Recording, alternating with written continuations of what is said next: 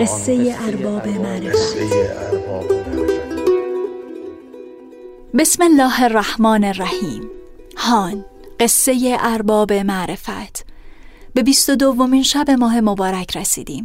از خدا توفیق می‌خواهیم بتوانیم این شب‌ها به برکت کتاب نورانیش کنار هم باشیم. امشب قرائت سوره عادیات را در دستگاه همایون گوشه بیداد خواهیم شنید. پس از آن سراغ ترجمه قرآن به قلم رشیدالدین ابوالفضل میبودی از متن کشف الاسرار و عدة الابرار خواهیم رفت. بعد متنی پیرامون آیات خوانده شده خواهیم داشت. باز تنظیمی از مناجات خوانی و مثنوی خوانی گذشتگان زینت افزای برنامه من خواهد بود و لحظات پایانی پادکست را با برخوانی اندرزنامه به پایان خواهیم برد.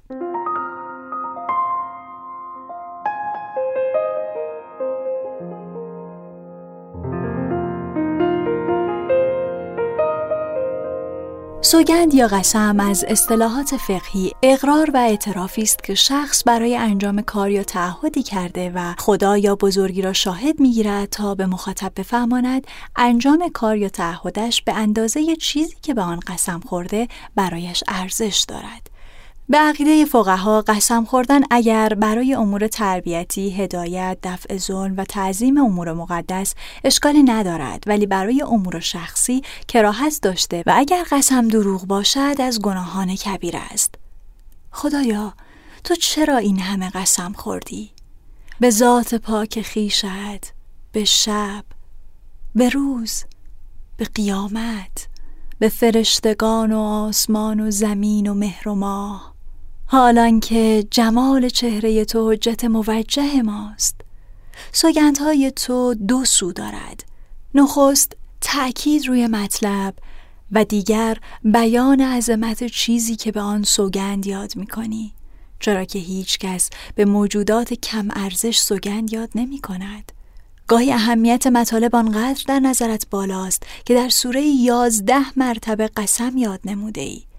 از دیگر سو برخی سوگندهای تو خطاب به انسان است تا ارزش و منزلتش را تفهیمش کنی و او به ارزش وجودیش پی ببرد و خود را به اندک بهایی نفروشد و برای رسیدن به تو تلاش کند.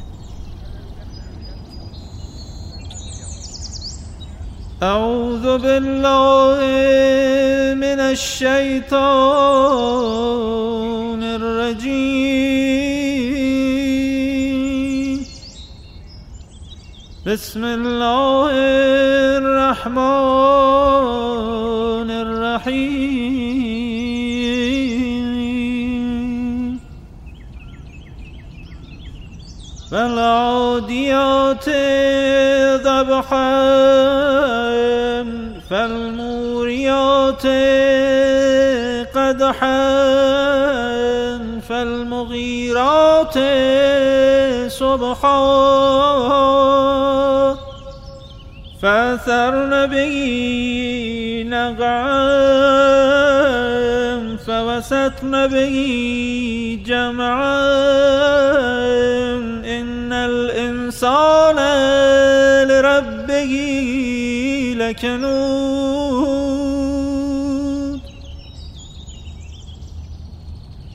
وإنه على ذلك لشهید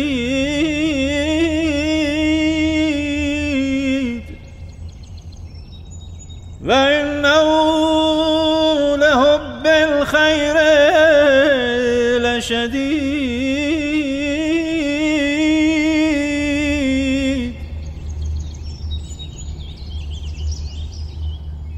افلا یعلم اذا بعثر ما فی القبور و حصل ما فی الصدور ان ربهم بهم یومئذ لخبیر.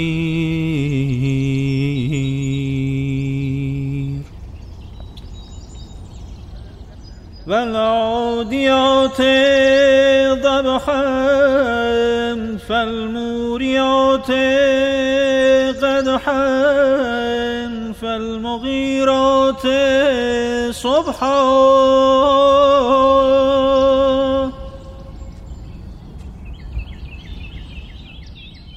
فأثرن به نقعا فوسطن به جمعا إن الإنسان لربه لكنود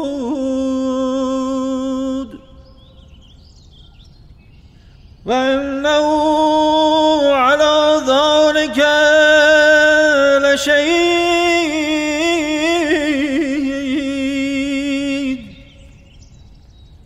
وإنه لحب الخير لشديد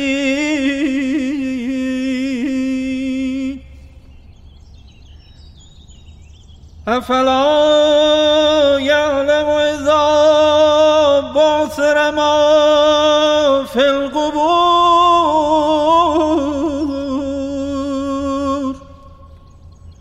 وحصل ما في الصدور إن ربهم بهم يومئذ لخبير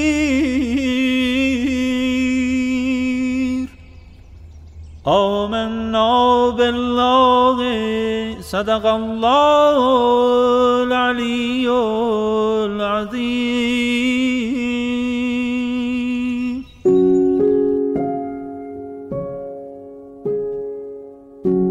به نام خداوند فراخ بخشایش مهربان. به اسبان غازی که همی تازند و نفس همی زنند به آواز در تاختن، آن آتش افروزان از سنگ به سنبهای خویش و به آن غارت کنندگان به بامداد بر هامون دشمن گرد انگیختند و در میان سرای دشمن فرو آمدند به هم. به این سوگندها که مردم خداوند خویش را ناسپاس است و فرومایه و مردم خود داند که چنین است و در خوی خویش گواه است بر خود و مردم از بهر دوستی این جهان و دوستی مال بخیل است و فرو بسته دست. نمی داند این مردم که آنگه که برانگیزاند آنچه در گورهاست و فراپیش آرند و باز نگرند آنچه در دلهاست که خداوند ایشان به ایشان آن روز داناست و از ایشان آگاه. و راست گفت خداوند دانا و برتر بزرگوار.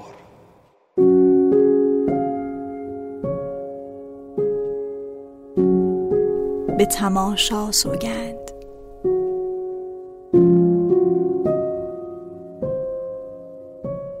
یک معلم خوب اصلاً رد شدن و افتادن آدم‌ها را دوست ندارد. خاطره خوشی هم ندارد از افتادن اولین آدم. پس هر کاری می‌کند که آدمی نیفتد. حرف می‌زند، استدلال می‌کند، حتی تهدید می‌کند، به طمع می‌اندازد، قربان صدقه می‌رود و در کتاب قانونش برای نمره آوردن شاگردانش حتی نزدیک به 118 بار قسم می‌خورد تا بالاخره بفهمیم او قبولی ما را می‌خواهد و بس. آنها که اهل تعقل و تأمل هستند هم خوب می‌دانند که قسم خوردن در مقابل استدلال نیست و می‌توانند مکمل یکدیگر هم باشند. راستی اگر قسم خوردن بد است و گناه دارد، اصلا چرا خدا در کتابش 23 سوره را با قسم شروع کرده؟ چه رازی است که در 104 آیه از 44 سوره این کتاب قسم خورده شده و گاه به چیزهایی هم قسم خورده شده که ما بعضی از آنها را میخوریم و بعضی دیگر را هر روز و هر شب میبینیمشان و برای ما انسانها شاید چندان فوق‌العاده نباشد. در کتاب‌ها خوانده ایم که قسم معنیش می شود جز کردن و قسم هم یعنی بهره بردن و قسم در اصل از قسامه بوده و آن را یمین و سوگندی که بر اولیاء مقتول ادا شود هم گفتند و نهایتاً به معنای حسن و جمال است. رابطه حسن و جمال با قسم در چیست؟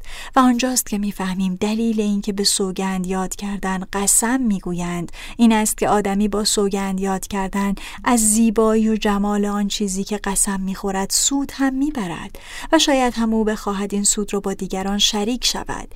اینقدر بخشنده، اینقدر سخاوتمند و حتما اینقدر خرد و قوه تشخیص در آدمی هست که نخواهد از این استدلال سوء استفاده کند برای قسم خوردنهایش و یادش بیاید که برای امروز مایی که نه اهل بشارت هستیم و نه اهل اشارت گفتند نکته ها هست بسی، محرم اسرار کجاست. اینجاست که باید از مثال آن دانا یاد کرد که گفته بود اگر کسی در یک جای تاریکی ادعا کند که مثلا روز شد، او باید دلیل بیاورد و اگر دلیلی نداشت سوگند یاد می کند. سوگند یاد می کند که الان روز هست. ولی اگر کسی در فضای باز در زیر آسمان و در برابر آفتاب ادعا کرد که الان روز است، این شخص می تواند به خود آفتاب سوگند یاد کند و بگوید که به این آفتاب قسم الان روز است. و حتما خدا هم همین کار دوم را کرده است.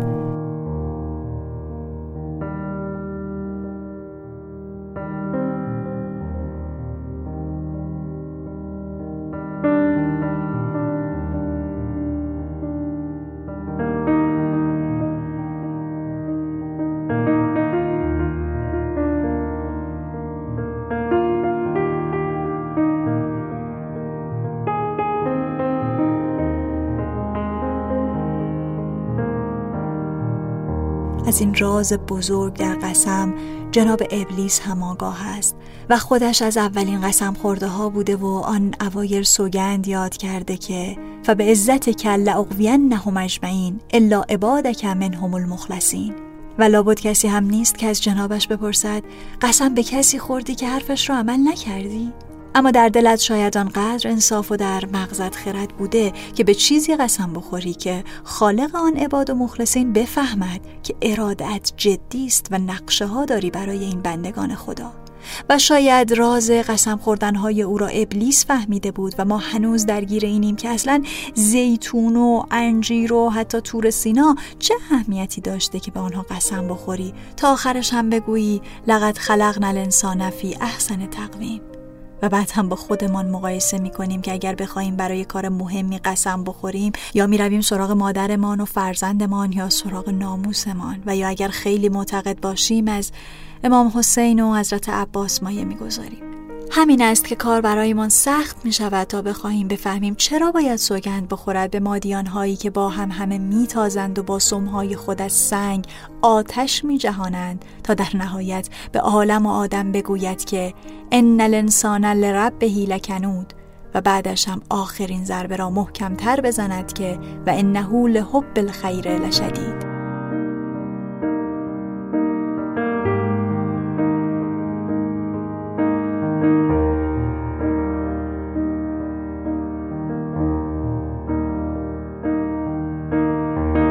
بسی تأسف برای انسانی که خیال می کند سوگندهای حضرت خالق هم مانند سوگندهای مردم به خاطر تایید مطالبشان است. نمی‌دانند آن بالایی دارد با زبان بی زبانی تقلب می رساند تا جاها و چیزهای مهمش را بفهمیم. ما زیر نور آفتاب قدم میزنیم و حواسمان به خورشیدی نیست که خدا 11 بار به آن سوگند خورده و سقف قسمش را شکسته تا بفهمیم قد افلح من زکاها و قد خاب من دساها. خلاصه راه و بیراه را برای ما در 2 خط گفته است. حالا قسمها را مرور کنیم تا متوجه شویم هر کدام از اینها که خدا به آنها قسم خورده وزنه‌ای هستند در دنیای هستی. خورشید و ماه، روز و شب، آسمان و زمین و آن که آنها را بنا کرده و پهن کرده و نفس آدمی و آن که این نفس را مرتب کرده. به یک گروه کهکشانی قسم خورده تا نتیجهش پیروزی انسان باشد که انگار فقط برای تماشا آمده است. کم کم دارد پرده از رازهای قسمها کنار می رود و می فهمیم که چرا برایمان قسم خورده و بزرگی اعداد این قسمها هم برای اهلش حرفهایی دارد برای گفتن. اعداد و پدیده‌های بزرگ از ابزارهایی هستند که می‌توانند توجه انسان‌ها را به خودشان جلب کنند و این ماجرای قسم‌ها هم اعداد بزرگی داشت و هم بزرگتر از الله و قرآن و جان رسول و خورشید و ماه و قیامت دیگر پیدا نمی‌شود که بخواهیم اهمیت موضوع را بفهمیم. گفتند اگر برایت مسئله شود که دلیل این همه قسم کوچک و بزرگ چیست، نیمی از راه را رفته ای و نیمی دیگر هم شاید در این است که دقت کنی به آنهایی که به آنها قسم خورده شده است. دلیل این قسم‌ها چه روایت عظمت به تعبیر علمای عربی مقسم به باشد، مانند یاسین و القرآن الحکیم، چه برای تأکید و بیان میزان اهمیتش باشد مثل ای و ربی انه لحق و ما انتم بمعجزین، چه برای استدلال و تأثیر در مخاطبان باشد مانند اینکه والقرآن الحکیم انک لمن المرسلین، و یا حتی برای اتمام حجت باشد آنجا که با لحنی جدی میگوید فوربک لنسألنهم اجمعین. همه و همه قرار است باری از روی دوش من و توی انسان برداشته شود.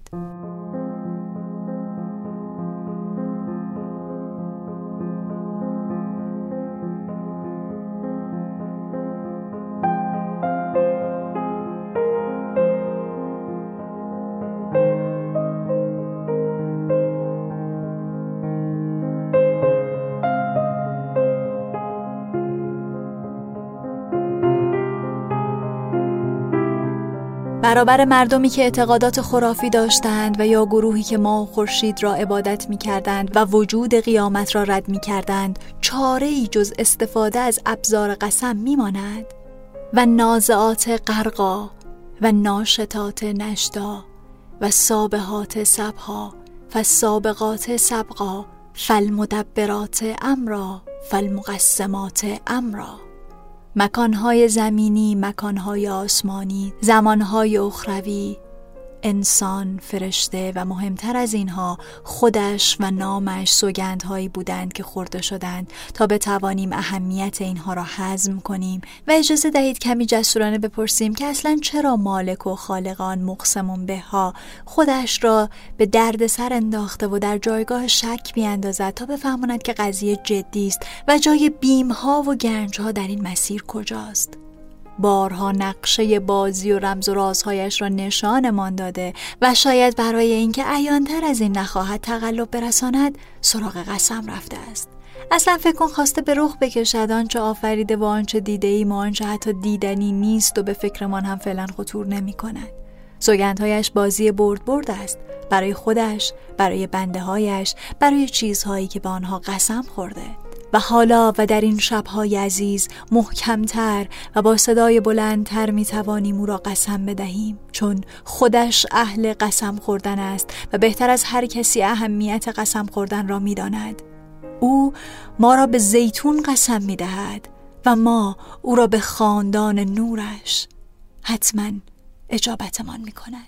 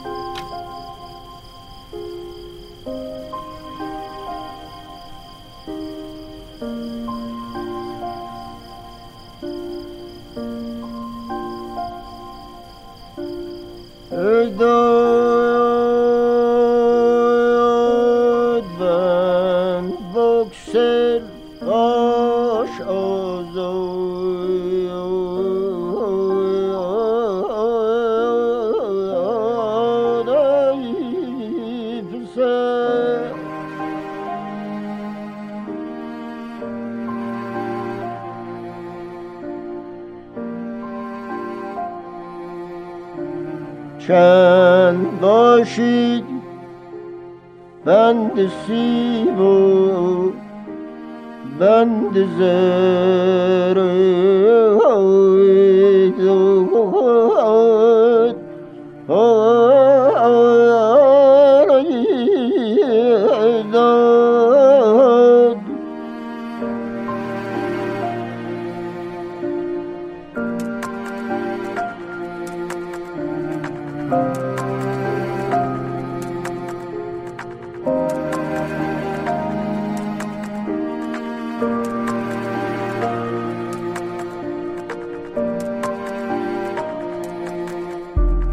گر بریزی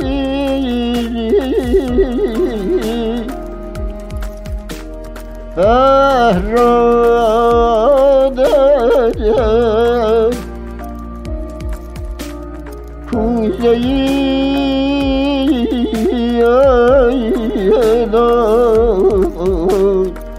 چند گنجد قسمت یک روزه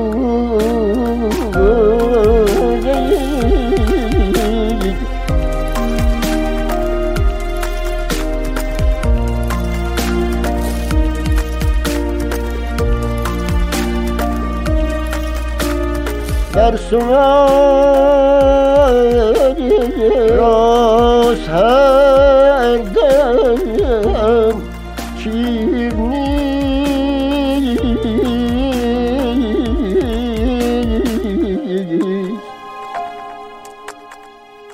طعمه هر مرغکی انجیر نیست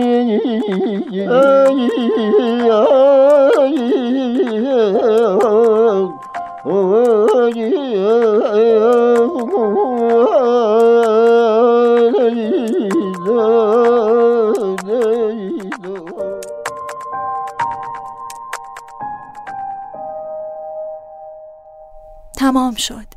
به همین سرعت چراغ شب 22 ضیافت هم به سوسو کردن افتاد و دمی دیگر به خاموشی می‌گراید. همه ما امشب خیلی از شنوندگان عزیزمان التماس دعا داریم. تلاش کردیم تا هر شب با شما باشیم و قرآن را به گوش‌هایتان برسانیم. شما هم در این شب‌ها که با قرآن مانوسید ما را فراموش نفرمایید. آرزو می‌کنم آنچه شنیدید رضایت بخشتان بوده باشد. ما هر شب منتشر خواهیم شد. می‌توانید ما را از طریق کانال تلگرام یا صفحه اینستاگراممان دنبال کنید و یا اینکه به سراغ اپلیکیشن‌های پادگیری مانند کست باکس، گوگل پادکست، اپل پادکست و انکر بروید و با جستجوی عبارت هان ما را بیابید.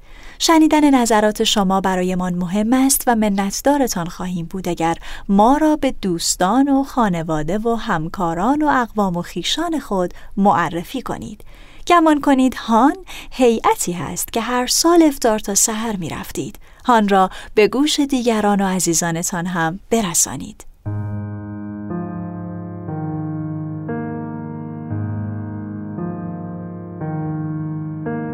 اگر سحر همینطور که خواب بودی یک بار بیدار شدی، دیدی سحره مفت از چنگ نده.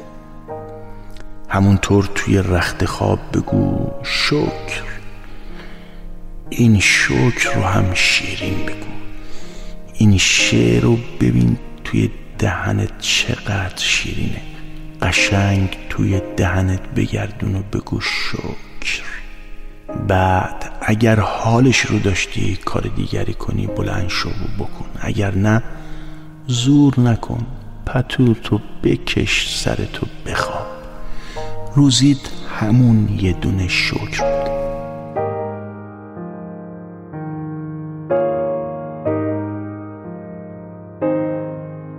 این پادکست توسط گروه پادکست های همیشه در میان به خواستاری و سرپرستی آقای محمد حسین بنکدار تهرانی و یارانشان آقای مجید فضائلی، خانم زهرا شمیرانی و آقای سید میلاد ناظمی آماده و تولید و با حمایت شرکت دادگستر عصر نوین با نام تجاری های وب پخش شده است. با همکارانم در اینستاگرام و تلگرام در آدرس رادیو هان چشم به راه شما هستیم.